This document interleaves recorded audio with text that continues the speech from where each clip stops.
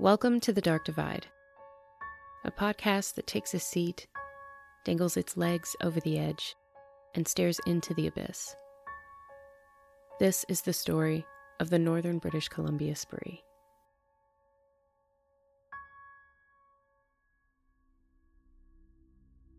'97 is the longest provincial highway in Canada, running about 1,300 miles from the southern U.S. border all the way to a tiny town in the Yukon. Its scenery boasts everything the West Coast is known for: rolling landscapes, wine country, cottage life, and endless mountain ranges all along the sea and sky border. Around 6:30 a.m. on July 15, 2019, Dave Wilkins and Candy Kruger were driving back and forth along a stretch of highway between the Northern Rockies Lodge and Liard Hot Springs. Twice, they passed an old Chevrolet parked along the side of the road.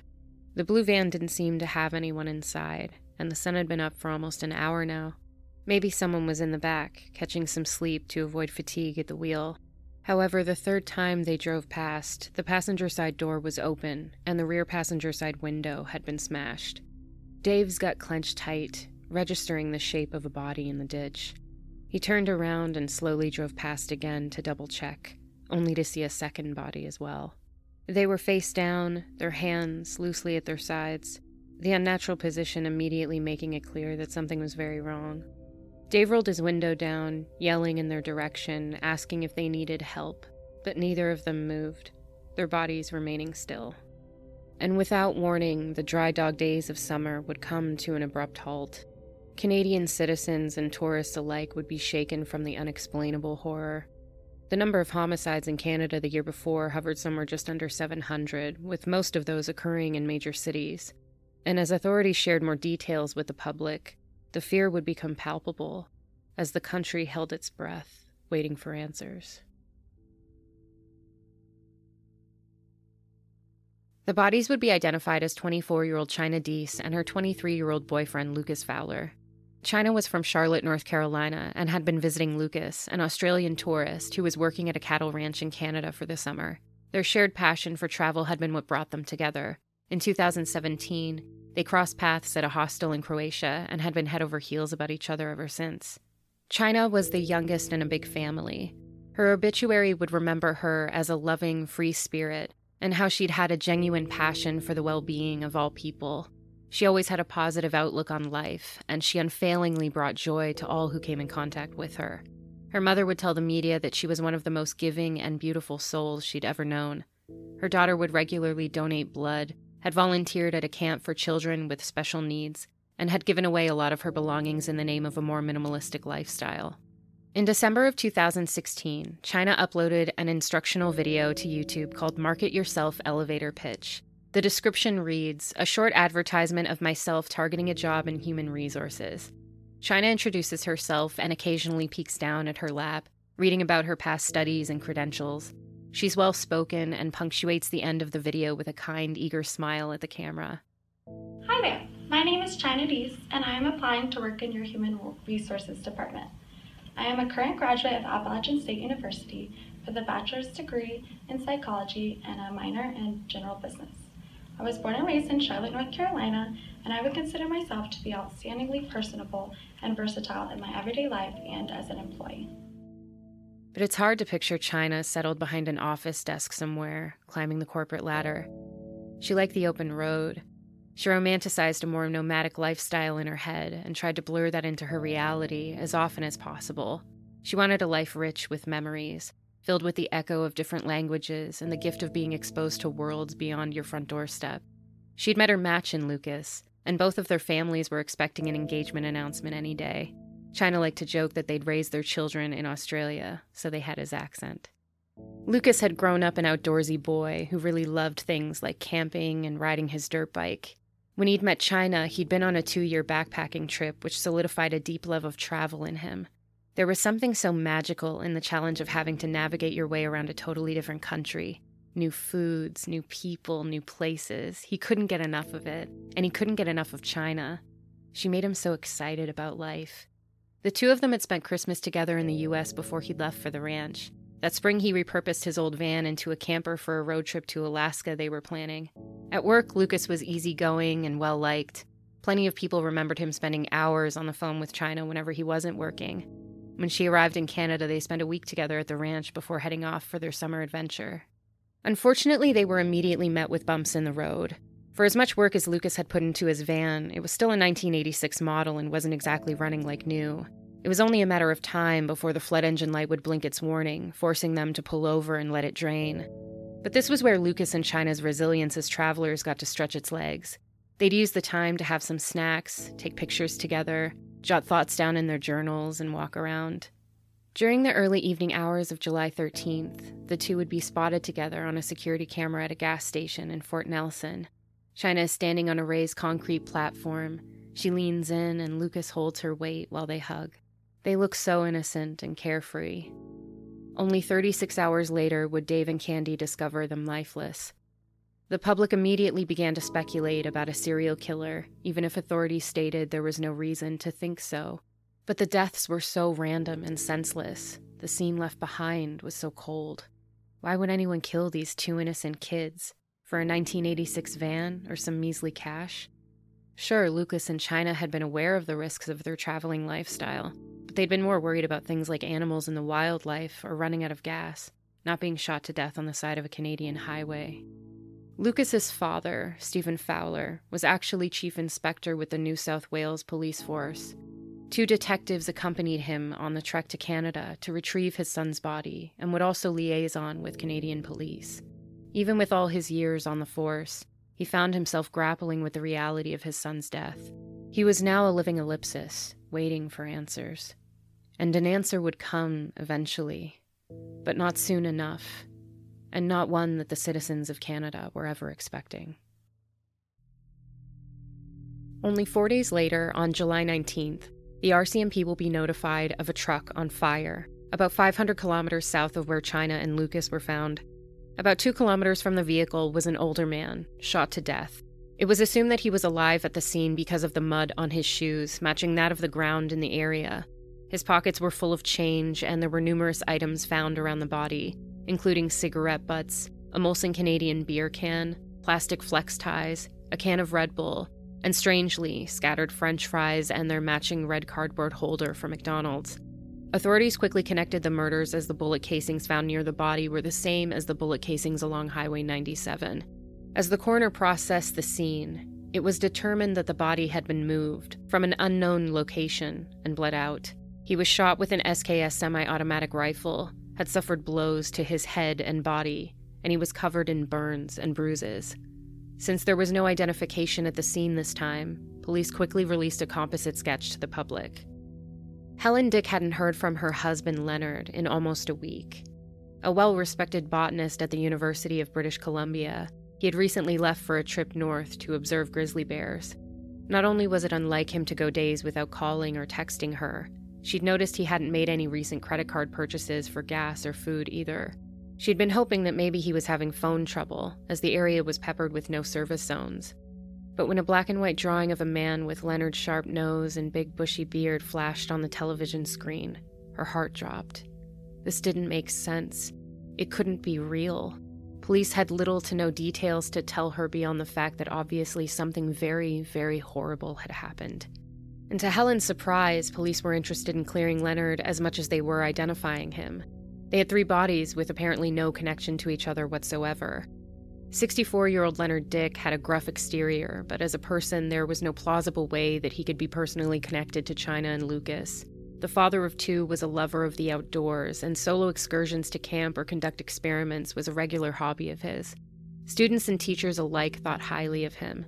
A fellow professor in the botany program said that he was as enthusiastic as he was knowledgeable. He was passionate and curious, and he couldn't hurt a fly.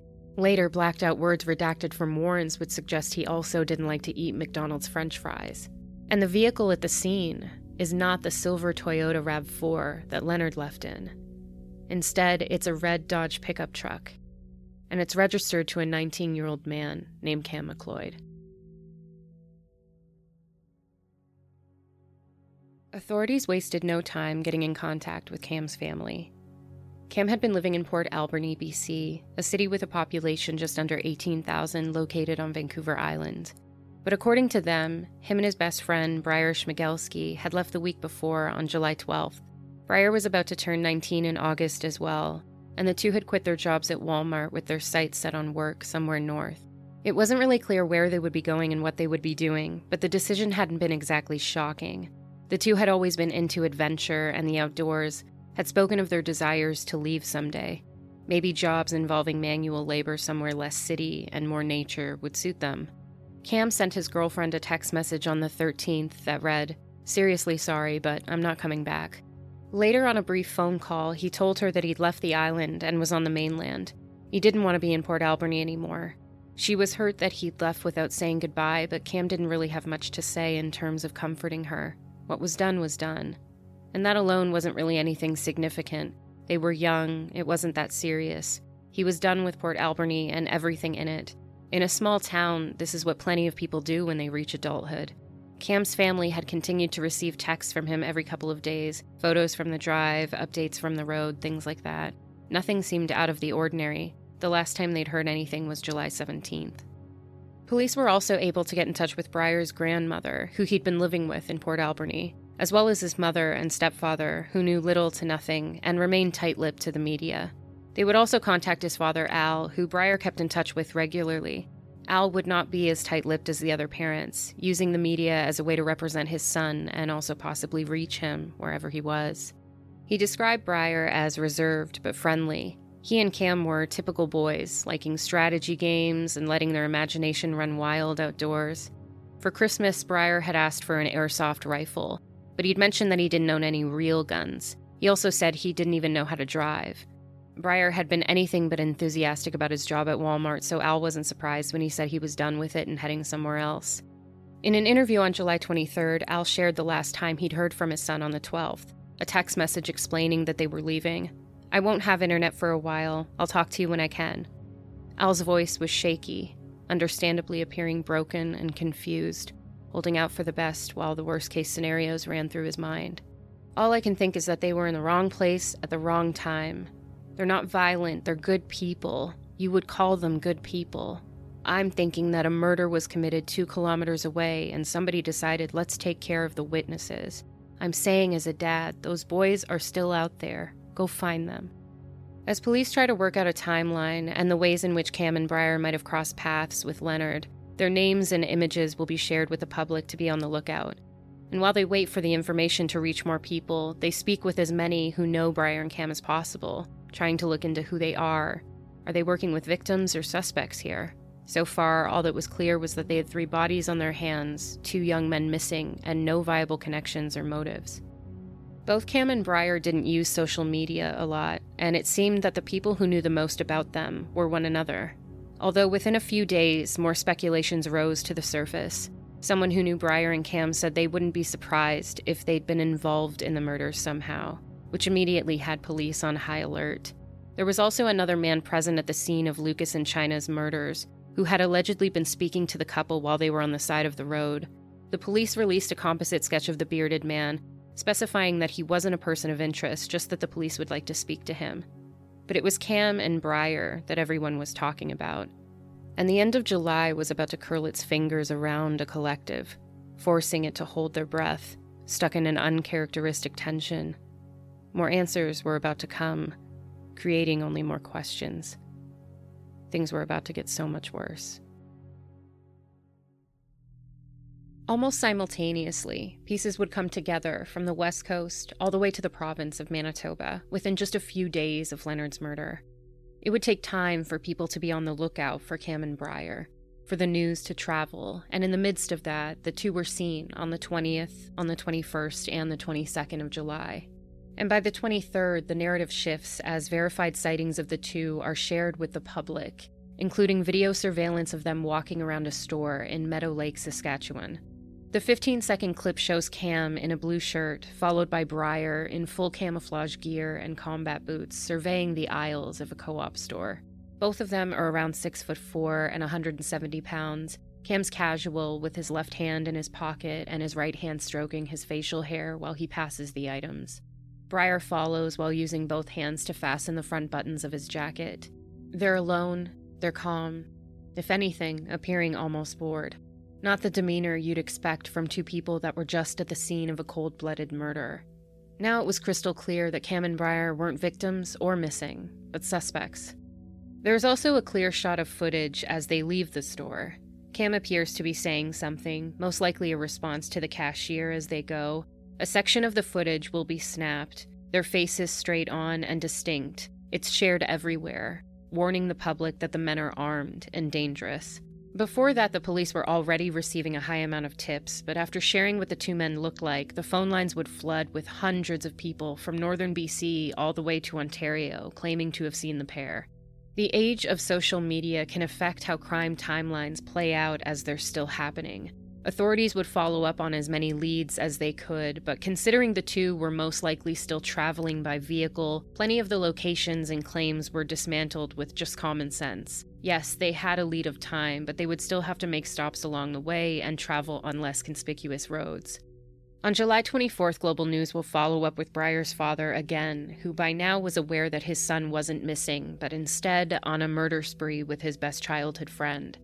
Alan noted that Bryer had purchased a nice black suit with his second paycheck, now realizing that maybe it was a suit for his funeral. When he's asked if there's anything he'd like to say to his son if he's watching, he just tells Bryer that he loves him and to rest in peace, sure that the worst will happen and authorities will kill on sight when the boys are found. Once Cam and Bryer are no longer victims, questions from the public were now asked through a much darker lens. Who were these young men? What was their motive? And of course, could anyone in their lives have seen this coming? 18-year-old Bryer Schmegelsky had a difficult childhood and a troubled upbringing. His parents ended their toxic relationship through a bitter divorce process when he was 4, and it led to a fragmented relationship with both his mother and father.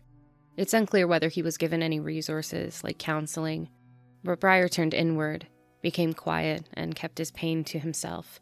He wasn't completely alone, though. Bryer and Cam had been inseparable since early elementary school days. When he wasn't hanging out with Cam and a few other neighborhood boys playing things like make-believe war in the woods, he was on YouTube or playing video games. His favorites were battle and strategy types. Bryer used these things to cope and avoid his own emotional struggles, to his own detriment. As he got older and into his teen years, his apathy continued to grow. He never felt the urge to do a lot of things his peers were doing, learning to ride their bikes, going on dates, getting their driver's license. No matter their age, gender, and culture, children of divorced parents experience increased psychological problems. Bryer, for the most part, was a good kid, but had a lot of behavioral issues, mostly at home. During the divorce process, there wasn't a whole lot of nurturing going on. And afterward, there was no peaceful co-parenting. There was no assurance of his love or safety. And he wasn't taught any coping skills to deal with all the strange guilt and fear that children experience when the dynamics of their home change in such a major way. Where Bryer could have been made to feel empowered, instead, he felt vulnerable and distrusting. Besides his friendship with Cam, he held no emotional investments. In the most recent years, Al had been living in his van, and usually only managed to see Bryer every couple of weeks. He'd get a hotel room in Port Alberni, they'd grab a few lunches, maybe a movie. It was challenging, and it felt like they were always starting from scratch every time. Like there was always this distance between the two of them that never fully closed. Al was aware of his shortcomings as a father. It was among many of the demons he struggled to make peace with. Like his son, he held his cards close to his chest in his life, and instead of finding ways to move through and onward from the bitterness inside of him, he allowed it to lay dormant, much like Bryer. Eventually, it'll come to light that Bryer wasn't just interested in gaming and harmless YouTube videos. His online usage would lead to topics like communism, far-right politics, and sexualized Japanese anime. A few photographs will be published, almost feeling like cliché hallmarks of a soon-to-be shooter. In one, he's dressed in military fatigues with his air rifle. In another, he's wearing camo and a gas mask. What had just been a boy playing dress-up for years was now a sinister precursor setting off alarms behind the eyes of everyone who saw them. Even though Al says that Bryer never owned any real guns, his fixation with weaponry was obvious, and the extent of his knowledge just through games and tutorials online was still impressive. Bryer had been more than ready for the real thing. Hundreds of people would work diligently to come up with a timeline for those unmarked days between China and Lucas, Leonard Dick, and the surveillance sightings. Where were they going, and who would be next to cross their path? On July 12th, Cam and Bryer leave home. They purchase a $400 SKS semi-automatic rifle, a second magazine, and a box of 20 rounds of ammunition at a Cabela's outdoor sporting goods store in Nanaimo, BC, using Cam's license. There had also been another rifle purchased at some point that day before they left Port Alberni, the same kind, and 750 rounds of ammunition. On July 14th, the two are caught on surveillance footage from a Fort Nelson gas station. They bought some food, a cowboy hat, and some gas. Less than 24 hours later, on July 15th, the bodies of China and Lucas are discovered about 3.5 hours away. While the crime scene is being examined, Cam and Bryer are long gone, traveling as far up as White Horse, Yukon. Maybe there was a sense of familiarity for them, as Cam had been there many times on hunting trips with his father. While it takes a couple of days for the police to identify Lucas and China as the two victims, Bryer is spotted buying a 20-liter gas jerry can, wearing the cowboy hat. They're also helped by a traffic control supervisor, who finds them parked alongside the Alaska Highway, allegedly with some car troubles. The two declined help and eventually continue back to BC. July 17th will be the final day that Cam sends any photographs or road trip updates to his family. That evening, along the Alaska Highway, about 100 miles north of the BC border, a man named Ken Albertson pulls over after a 15-hour driving session. He's exhausted and needs some shut-eye before he continues. Just as he's about to get comfortable, a pickup truck pulls by and parks just a little ways up from him. With what little light there is, Ken could see the frame of a thin man getting out of the truck, with what looked like a rifle in his hands. The truck started to pull off, which he thought was really strange, and the man started to walk towards the trees, almost in a stalking behavior, like a hunter. As he noticed the truck coming back, his pulse began to rise. That thing that happens when you don't know why, but something feels off, was happening to Ken. He just knew that if somehow he got stuck between this man with the rifle and whoever was in the truck, it would be bad news. I leaped over the back seat in my underwear, started up the truck, put it in gear, and roared out of there, he told CBC News. I honestly believe I was protected by God. Ken drove another 4 hours. The adrenaline had woken him up like a jolt of electricity straight to his heart. Later, he'd become a key witness, named in court documents, and explained the close call he'd had with Bryer and Cam before anybody knew the two were dangerous and wanted for murder. By July 18th, police have shared the homicides with the public, for which they have no motive or suspect. While they're searching for clues, Bryer and Cam are making their way towards Dease Lake, stopping in at a store. Bryer used his debit card to grab 2 pairs of gloves, a package of donuts, and a Coffee Crisp chocolate bar. During the drive, they also stopped at a store that gave out free coffee to help drivers stay awake on their long journeys. The following evening, RCMP respond to Cam's Dodge pickup truck on fire along Highway 37. They'd taken Leonard's silver Toyota RAV4 well before police were on the scene. If it was car troubles they were having, Leonard's murder might have been one simply of circumstance and opportunity. Or maybe it was just part of their cold-blooded plan. Either way, this was the day that Cam and Bryer became spree killers.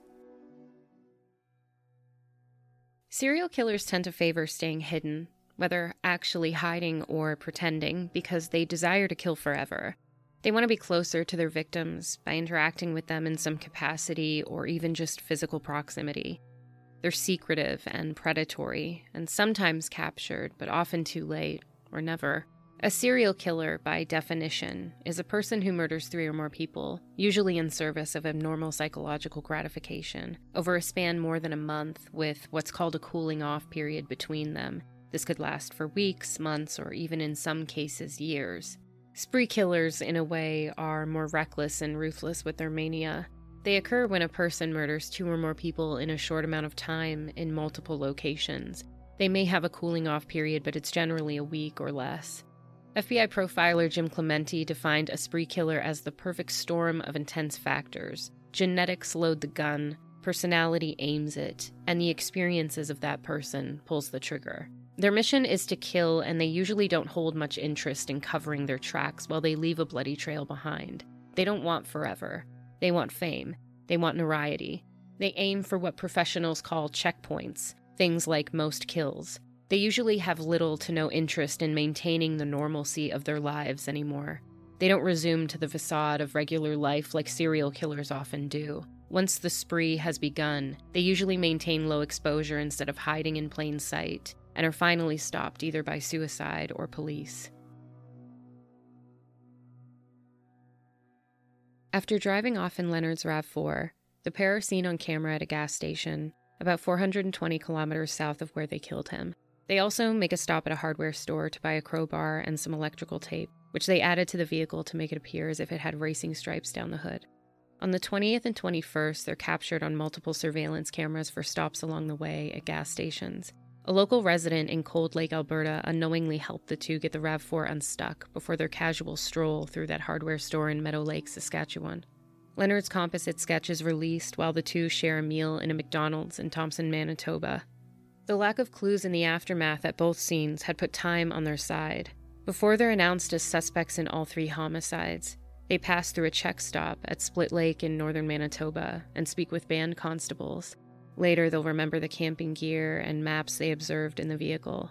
As hundreds of officers comb through unfounded tips and false leads, Bryer and Cam were in Manitoba, but the rest of the country didn't know that.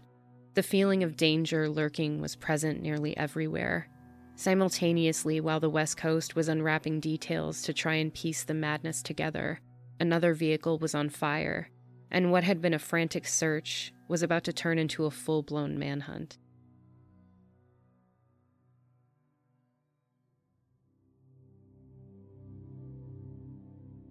On the evening of Monday, July 22nd, husband and wife Billy and Tamara Beardy were out picking berries when they noticed smoke and high flames in an area not too far from them.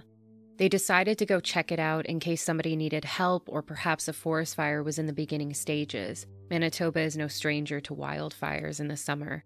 But instead, what they found was a car on fire. They both called out, but it was impossible to see if anyone was inside. They stayed away for fear that it might blow up and called the RCMP. There were used matchsticks on the ground and also footprints. Strangely, they weren't in the direction that implied leaving, but rather of the vehicle being pushed into the bushy off-road area. When the fire was out, the car was found to be empty of any driver or passengers. It was clear that it had been set on purpose. And once again, Bryer and Cam had left another familiar token behind. This specific area of towns along the Nelson River in northern Manitoba are tough terrain, especially for two young and unfamiliar men like Cam and Bryer. If they'd had a plan, it hadn't been a good one, because it's hard to believe that Gillam was where they'd hoped to end up. Even though it's the 9th largest town in Canada by geographical area, most of it's uninhabitable. It's peppered with swampy areas and thick forest. Even with proper hiking gear or rubber boots, it's exhausting and difficult. Billy Beardy, the man who discovered the burning vehicle, said you can't just run into the bush and run out again. It takes years and years to understand this land. He was born and raised in Gillam, and he'd lived there his whole life. As a trapper of the Fox Lake Cree Nation, much of his life had been spent learning how to live off of the land and also in harmony with it. The history of the area was important to him. He'd grown up to become a handyman of all trades in the community, a well-liked go-to guy that people could rely on. So it was no surprise to the community when the RCMP asked him to assist them with their search. They knew that a local with knowledge as extensive as his would be vital, and he would also notice things that might be abnormal or out of place. The predictability of life dissipated for Gillam in a way it never had before. Until now, it had been one of those places where people were still able to leave their doors or vehicles unlocked and feel safe. But once the news broke that the pair had made it to their tiny town, that changed. Police and search dogs were everywhere. Media and their cameras became a constant, and everybody lived in fear that the worst was still yet to come, that it was only a matter of waiting before some unsuspecting person would be yet again in the wrong place at the wrong time.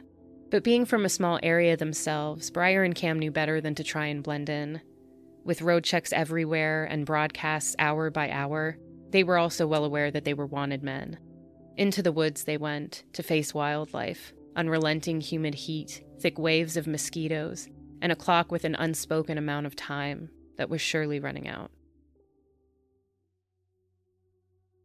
By Tuesday, the vehicle was taken away for proper analysis, and the public was put on notice that the two suspects were most likely in the area and should be considered armed and dangerous. That afternoon, the RCMP began their search, including planes with infrared scans. The first day, they checked the main riverways up to 54 kilometers from the original site, with no sign of them. The forest was vast, and Bryer and Cam were like two needles in a haystack who had gotten a lead of time of almost 2 days, and there was still the slight possibility that they'd somehow managed to escape. On Wednesday, everyone's suspicions are confirmed as the white Toyota RAV4 is found to be registered to Leonard Dick. By that evening, 24-hour around-the-clock resources were at play, including dogs, drones, and patrols to block riverways, railroad tracks, and roads that led in and out of town. They weren't exactly sure where to begin looking, so they started with the obvious, at the site where the vehicle was found, and tracked outwards, making sure to check every cabin they came across or anything that could be used as shelter. It was also around this time that the RCMP received a tip that 2 people fitting their description were also seen in York Landing, an area about 90 kilometers southwest of Gillam, and only accessible by air or a 2-hour ferry ride. Given the amount of time that had passed since the sighting, and the fact that they had had a head start, authorities felt it was a viable lead and decided to throw all resources at it that they could. After speaking to witnesses and clearing the area, there was no sign of Bryer or Cam anywhere. As a precaution, they left some resources on the ground in the area just in case, and returned to Gillam to continue their original search. And by the weekend, the RCMP are joined by the Royal Canadian Air Force. Billy and Tamara, along with many other members of the Fox Lake Cree Nation, live on reserve land in a nearby community called Bird. Bordered by water and forest, without much street lighting, they felt especially vulnerable. It was hard for them to understand that, with all the resources in and around Gillam, there was no special patrol for their area. It felt as if they were on their own in a way, relying on their senses, the barking of their dogs, the glimpse of something unfamiliar. Eventually, Gillam would receive support services from an Indigenous-led neighborhood watch group requested by the Assembly of Manitoba Chiefs. Everyone was on high alert. There was a simultaneous feeling of fear and security. In a place where you might see 1 or 2 police officers here and there, you would now find heavily armed RCMP officers high in numbers at any given moment. As the grueling search continued, items would be found along the way, like clues narrowing down where the 2 men could be hiding. The first affirming piece of evidence they discover is a backpack belonging to Cam. Inside is some ammunition, clothing, and his wallet. As they continue on a trail of highest probability, the question on everyone's mind was, how are they traveling? Were they still on land, haphazardly making their way through the forest? Or did they gain access to traveling by water somehow?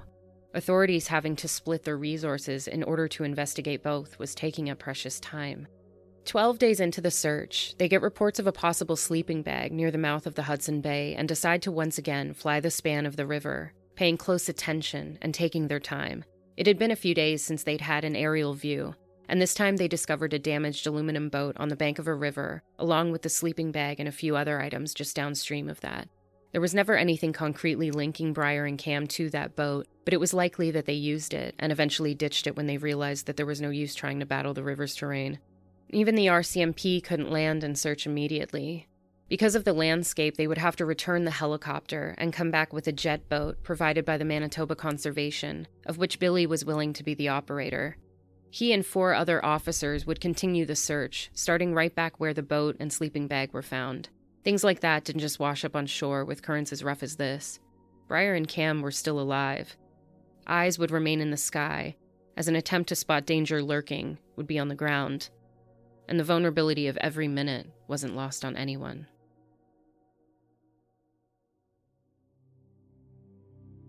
Authorities pressed on the best they could. Because of the land, it was impossible to do a shoulder-to-shoulder grid search. They had dogs, drones, infrared technology, and still, they were only going on hunches and estimations. It would be 17 days into the manhunt when the RCMP would decide to do one more full-scale search before it would be time to reassess tactics and possibly pull back some resources. But luck was finally also on their side this day. They decided to make it a point to check along the shorelines of smaller ravines. After a few, it was then that Billy noticed a raven pop up over the tree line, circling before diving back down again.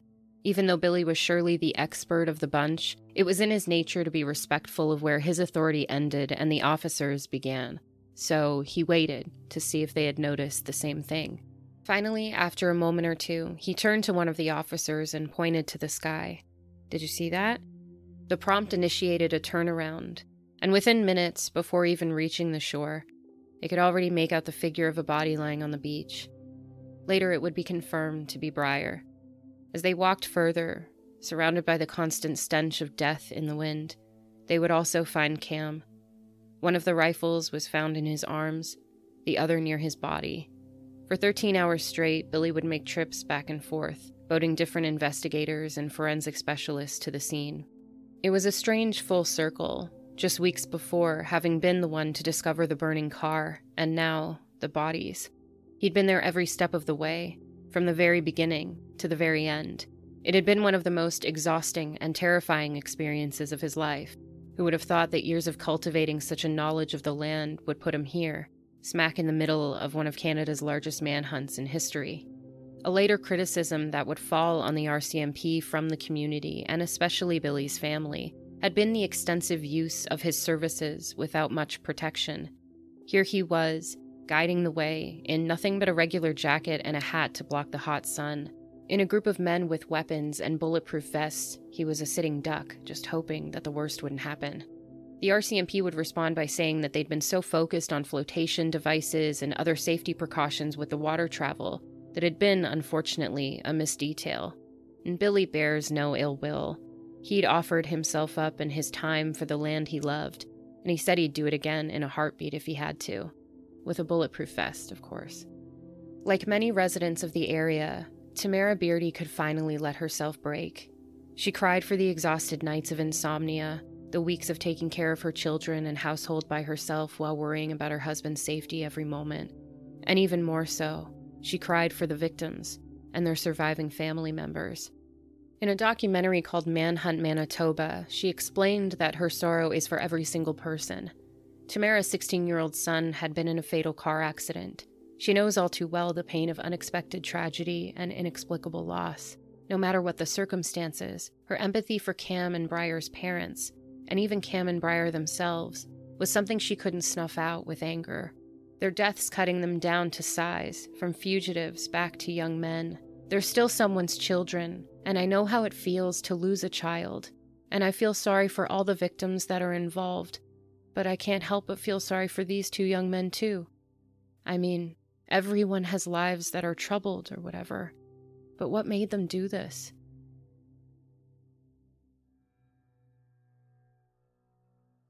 On September 29, 2019, the RCMP held a press conference to release more information about their search and the timeline of the crimes. They explained that there was nothing to indicate that the murders were going to take place. Besides the opportunity to steal Leonard's vehicle and money, all acts were seemingly random and without clear motive. The acts were committed by Cam and Bryer alone, and their extensive research led them to believe that there were no other victims and nobody else was involved in committing the murders. They confirmed that it would appear Cam shot Bryer before shooting himself in a suicide pact. 6 videos and 3 photographs taken by Bryer and Cam on a digital camera belonging to Leonard Dick were found near their bodies. Forensic specialists weren't able to obtain the time and date stamps to know for sure when they were filmed. There would also be no release of the footage, as it would be deemed too dangerous for the public and only encourage copycat crimes. The Behavioral Analysis Unit was concerned with a particular behavior they referred to as identification. Usually 8 separate facets in total are assessed. Pathway, which are behaviors involving researching, planning, and preparing. Fixation, which are behaviors involving a pathological preoccupation. Novel aggression, which are behaviors involving acts of unrelated violence. Energy bursts, which are behaviors displaying an increased frequency or variety of activities related to the target. Leakage, which are behaviors of communication of their intent to a third party. Directly communicated threats, which are behaviors of direct threat to the target beforehand. Last resort, which are behaviors of increased desperation or distress through word or action. And finally, identification, which are any behaviors that indicate a desire to identify with previous attackers, a warrior mentality, a wanting to closely associate with weapons or other military and law enforcement paraphernalia. Essentially, this behavior has a very powerful tendency to influence copycats. Therefore, only a few details were shared with discretion. To a certain extent, we all have our own patterns of identification, wearing sports logos with the name of an athlete across the back, or a certain name brand of clothing. or saying here's who I am and here's the things I like. And research shows that we all generally tend to categorize those things to be attached to characteristics and personality traits. For Al, his son's tendencies to talk about wanting to be in the army and dressing up as a soldier was harmless, and if anything, ambitious, admirable. But the issue is that Bryer's fixation began to permeate who he was. It became the lens through which he saw the world. David Copeland, a convicted mass murderer who terrorized London in the 1999 nail bombings, described how this fueled his increasing obsession. For years before the attacks, he'd had these compulsive images whirling behind his eyes. This thought kept going round, floating around my head, he said, day after day after day, and then after a while, I became that thought. Even though there had been no hint of a warning from Cam or Bryer that anything was different, once their plan was in motion, they left all human nature behind. Bryer and Cam were cruel, cold, and without remorse. They spoke in such a matter-of-fact manner that was chilling. Among the videos included a confession of all the murders. They pondered what their next move would be, maybe march to the Hudson Bay and hijack a boat. They could go all the way to Europe or Africa. In another video that was only 32 seconds long, Bryer explains that they shaved to prepare for their deaths, which they expected to happen by the end of the week, and that they might go back and kill more people in Gillam first. In one of the videos, Bryer said he and his friend had found a nice little spot by the river where they were going to shoot themselves. They both requested to have their bodies cremated. These videos were not apologies, but weapons of manipulation, meant to give them a sense of notoriety among the headlines. Along with their confession, there was already a mountain of evidence that linked the two of them. Not only was the camera Leonard's, but there was plenty of CCTV footage and surveillance to put them in the vehicle after his murder, and their weapons were a ballistic match for both homicide scenes. After a coast-to-coast manhunt, the two had found themselves against a steep embankment and a chaotic river. They were, essentially, trapped. In their eyes, the only escape remaining was death, and both were up to the task. Even though technically Bryer was killed by Cam, the videos showed that they were aware that their time was up, and both were willing to die by the very same rifle that had taken 3 innocent lives just weeks before. There would be questions about why it had taken so long for the RCMP to declare Bryer and Cam from missing to murderers, but there had been no way to concretely, without a doubt, link the pair to the 3 homicides until further evidence was found in Gillam. Authorities have a responsibility to gather enough evidence to support an arrest and charge first. It's imperative to later have a successful prosecution. There's a need to avoid red herrings, to keep the public safe, and honestly, to diffuse civilian involvement to an extent. There's a certain level of unique intensity that comes along with the eyes of social media watching everything unfold in real time. And in this case, they had expedited extensive investigation tactics. Often homicide scenes can take several days to thoroughly examine. Outdoor scenes in remote areas in particular are tricky to assess. Forensic specialists had worked diligently around the clock to get full answers as soon as possible. Everyone would still grapple with the idea that there was absolutely no motive, no reason, no inclination as to why Lucas, China, and Leonard were all gone. Authorities are used to seeing crime after crime without rhyme or reason. Lack of motive is often something that the public has more difficulty letting go of. But deep down, we all know that there is no answer that would ever be truly satisfactory, especially for the lives who are now permanently dismantled. Lucas's father, Stephen, referred to his son's relationship as the worst love story ever. Their innocence and adventure cut short, robbing them and everyone who knew them of their vibrant and inspiring presence. Al Schmegelsky spoke out to the families of the victims via interviews multiple times, saying that he knows exactly how they feel because he also lost his child. In an interview with Australia 60 Minutes, China's sister Kennedy was quoted as saying in response, "Your sorry is for yourself. You cannot relate to us as we have no doings in the cause of your pain when you've played a part in the cause of ours. The proper public response would have been a genuine apology, but we still forgive you and have mercy." But Al would remain vocal. Understandably, almost all interviews that he did during and after his son's killing spree, he would get emotional, often ranting himself to tears of sadness or anger. For many viewers, it was uncomfortable to watch, active salt in the wound. Not the usual vulnerability that most are willing to offer up in that position, and it almost felt as if someone, somewhere, should have known better. Too soon. Maybe not at all. maybe too traumatizing, especially for the families of the victims and those so intimately affected by what Bryer and Cam had done. But inquiring minds want to know. Detectives are the ones responsible for solving crimes. Journalists are there to get the scoop, get it fast, and get it before anybody else does. The line between valuable and sensational gets blurry here. Some people felt that his presence was disruptive to the healing process, while others understood his grievances and frustrations. After watching the videos Bryer had left behind, he told the media that it gave him some semblance of closure. He said Bryer mentioned cremating him and throwing his ashes in the trash. Al felt that both he and his son were different examples of systems that had failed them. His son was beaten down, not thriving, and had lost hope. But in terms of benchmarkers and signs to look for, a child of divorce struggling with depression isn't really a telltale sign of a future spree killer. Al described Bryer as a kid who had to put on an image of being tougher than his thin, small exterior. But nothing screamed for attention. Plenty of kids in his town dressed the same, played the same video games. Even in the aftermath, most would reflect upon their relationships with them as normal as any other. Cam and Bryer were quiet, the more nerdy types that kept to themselves and didn't quite fit in. Parents of kids who were friends with them never saw much out of the ordinary. Even their own children were quiet and had struggles with social skills or finding a sense of belonging. Just because someone's a little different doesn't usually set off alarm bells. There's no way to know someone inside and out, or what they're thinking and feeling, regardless of how close you are to them, even if you're their parent. Al was angry with the RCMP for their lack of communication with the families, both during and afterward. One point of contention was that he was made aware of Bryer's death by media coverage, while Bryer's mother and stepfather were notified officially.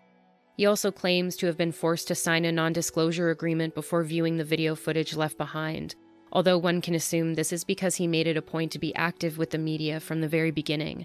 Where the other parents kept quiet behind locked doors, Al had no issue doing as much press as possible, even after it was made clear that his son was not missing, but in fact a fugitive on the run. He was angry with the lack of press conferences, especially having to wait more than a month for the overview of the investigation. Clearly, he felt a sense of despair that only a father could, wondering if there was something that could have been done differently, or maybe he could have helped somehow. And another point of confusion was how they'd managed to get their hands on those rifles, pointing out that Bryer didn't have a firearm license at all. Did they plan it together, or was this all Cam's idea? For all I know, my son's buddy showed up and said, "Let's go," and my son said, "All right, let's go." He continued to list reasons why, in his eyes, he couldn't see Bryer holding the brunt of the blame. "He was a good kid who never lied to me," Al said. But photographs leaked from Bryer's social media of him holding his airgun in army-style clothing would have the public thinking differently. It's become common knowledge in the true crime world that pairs who commit shootings and mass murders together are usually categorized as one being a psychopath and the other a more suggestible or dependent depressive. But according to Dr. Reed Malloy, a forensic psychologist and expert on targeted violence and threat assessment, it's so much more layered than that. Usually there's a mix of mental illness and personality disorders, so understanding the rage and complexity of these individuals' disturbances is critical. Still, it's rare to have two people committing mass and spree shootings together. After the notoriety of the Colorado shootings at Columbine High School in 1999, it's common to have people wondering, which one is the Eric Harris, and which one is the Dylan Klebold? But the RCMP verified that no exact details of the murders were given, so there's no real way of ever knowing exactly what happened or who pulled the trigger. For some, especially parents, it's almost a compulsive need to know every detail as you race towards some mirage of closure. Here, there would be none.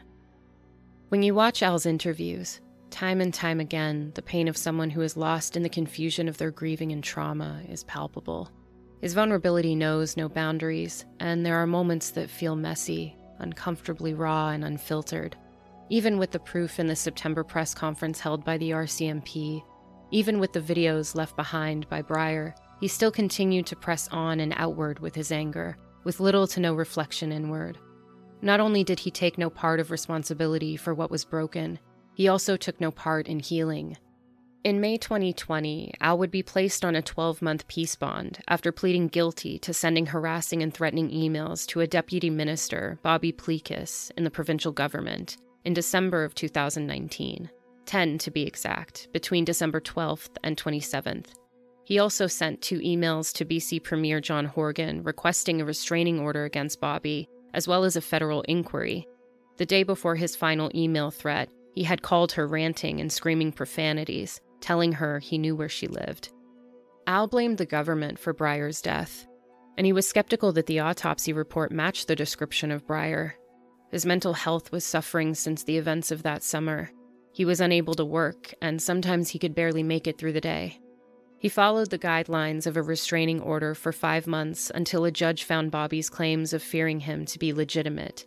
Since Al had ceased all communication since the charge, as well as seeing a psychologist on a weekly basis, bond would be sufficient. He was also to receive written consent from his bail supervisor if he wanted to ever travel to Vancouver Island. Before he left the courtroom, the judge reminded him that he was getting off easy. "Mr. Schmegelsky, you need to understand, sir, that while you may perceive that you have suffered unspeakable personal tragedy, to lash out at members of the government who devote themselves to serving the public every day is completely unacceptable to the very fabric of the way our society functions." In September 2019, Al had told a reporter that Bryer had wanted to be in the Army. Given his own fixations, along with Cam owning a rifle and having hunting experience, it's valid to assume that both men were eager to have a gun in their hands. While Cam was busy learning how to handle his weapon, Bryer was playing first-person shooter games and dressing up to imitate someone able to target fear. Somewhere along the way, fixation turned to identification, and regardless of who came up with the idea first, both were willing and eager participants. They kept each other's secrets to the deadliest degree. When or how this happened, nobody will ever really know for sure. To paint either as totally disenfranchised is a disservice to every other person who has to make their way through the darkness of mental illness and severed family trees. If either Bryer or Cam needed help, neither of them were interested enough to make that happen. They'd made their decision. They didn't want support or empathy. Their entitlement craved revenge. Whatever separation and pain existed in them would spill over and stay behind in their aftermath.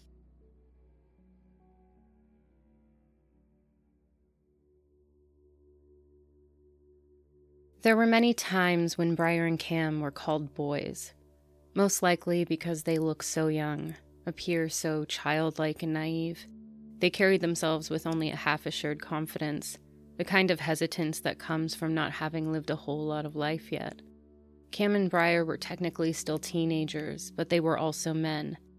And regardless of what the motivator was that set their plans in motion, they were men who chose to be defined by their violence. Al wore his broken heart on his sleeve, allowing the world to peer into his attempts of reconciliation with a son guilty of murder, but also a son lost to suicide. Every feeling a double-edged sword, as he is both victim and survivor of someone else's choices. But as a living, breathing piece of Bryer, by extension, he's demanded to bear blame. There is one point in which Al does hit the mark accurately, and that's when he admits, with an exhausted despair, that nothing can bring them back. But maybe there's something that can be done so that nobody else's child feels the need to take a road trip directly out of their lives and into a psychopathic chaos. Because of the lack of details and evidence left behind, it seems that Bryer and Cam solely confided in one another only, so we'll never really know the mental state of either of them. Murder-suicide is complex, and majority researchers agree that at the core is usually suicidally driven violence. Statistics show that murder-suicide perpetrators tend to be highly depressed, and overwhelmingly men. There's a misconception that eventually people just snap. But for as unpredictable as mass murder is, there's almost always precipitating events. What those were may remain uncertain forever. However, one thing is clear. Both Cam and Bryer felt a sense of failure, hopelessness, and a dark desire for revenge. They didn't harm anyone they had a relationship with, leaving them behind to bear the burden, and instead killing strangers when the opportunity presented itself. The acts were violent, with physical brutality and total disregard for human life. We're used to seeing a build-up leading to an event. Out of the ordinary things they said, social media posts, journals, or videos, some sort of forethought and planning. Cam and Bryer's actions couldn't have been more impossible to predict. Without obvious predictors, those on the outside naturally speculate that maybe the chance Al said Bryer so desperately needed could have been provided to him somewhere between his childhood and the murders. A broken home and hurting family aren't to bear the responsibility for Bryer's actions, but it's the outright refusal to even attempt it that leaves a bitter taste in many mouths. Instead of examining the entire event on an inward level, at least in his interviews, Al leaves that piece of the puzzle missing, projecting his hurt into a world that doesn't know how to hold space for him. In February 2017, Sue Klebel did a TED Talk called "My Son Was a Columbine Shooter, This Is My Story," and described what her nearly 2-decade-long search for answers had given her. "I've learned that no matter how much we want to believe we cannot know or control everything our loved ones think and feel, and the stubborn belief that we are somehow different, that someone we love would never think of hurting themselves or someone else, can cause us to miss what's hidden in plain sight.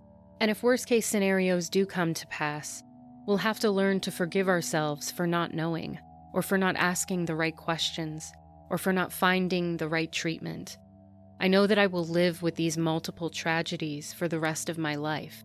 I know that in the minds of many, what I lost can't compare to what other families lost. I know that my struggle doesn't make theirs any easier. I know that there are some who think I don't have the right to any pain, but only a life of permanent penance. In the end, what I know comes down to this. The tragic fact is that even the most vigilant and responsible of us may not be able to help, but for love's sake, we must never stop trying to know the unknowable." Whatever apathy, rage, and purposeless that might have been suffocating them beneath the surface, they had left behind in their wake, bestowed without answers into the lives of strangers. The lives of giving, loving, and productive strangers. China and Lucas had only begun their wildly inspiring adventure. They had dreams of travel, of a humble life rich with memories and family. Leonard Dick had been passionate and dedicated to encouraging his students. They were, after all, the future of science. His belief that knowledge is power reminds us how important it is to look deeper, even when it would feel easier to just look away. Billy Beardy was honored by the Grand Chief of Manitoba, as well as the RCMP, for his efforts in the search, and in October 2019, he became Chief of Fox Lake Cree Nation. There would be a cleansing ritual of the land, a gathering for the healing of its people, to pay their respects to the tragedy of loss, and most importantly, to reclaim how the story ends. Understanding how something happened isn't the same as closure. Because no matter how many times you comb through the details of when and where and how, you'll still never find a satisfactory why. Sometimes closure is a thing you have to make, and in choosing to let go, you take back your power. You shift from victim to survivor, and in that, you're able to facilitate your own healing instead of waiting for something else that may never come. With openness, we have to find tinges of the worst parts of ourselves between the lines of these lives, and we have to somehow view them all with our own humanity still intact.